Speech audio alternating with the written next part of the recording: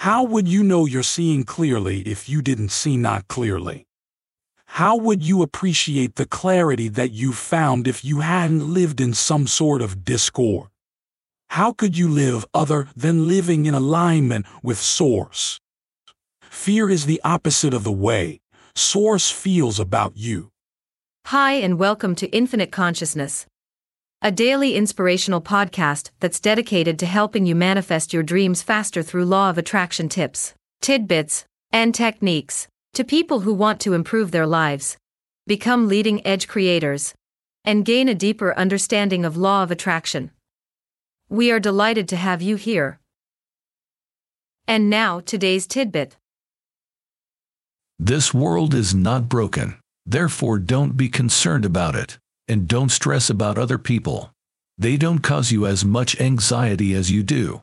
There are individuals fighting in conflicts. These individuals are more alive than ever. Don't try to shield them from life.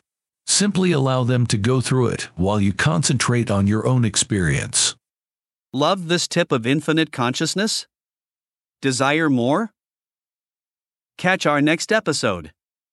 Head over to your favorite podcast platform and subscribe. It's very much appreciated. Thank you.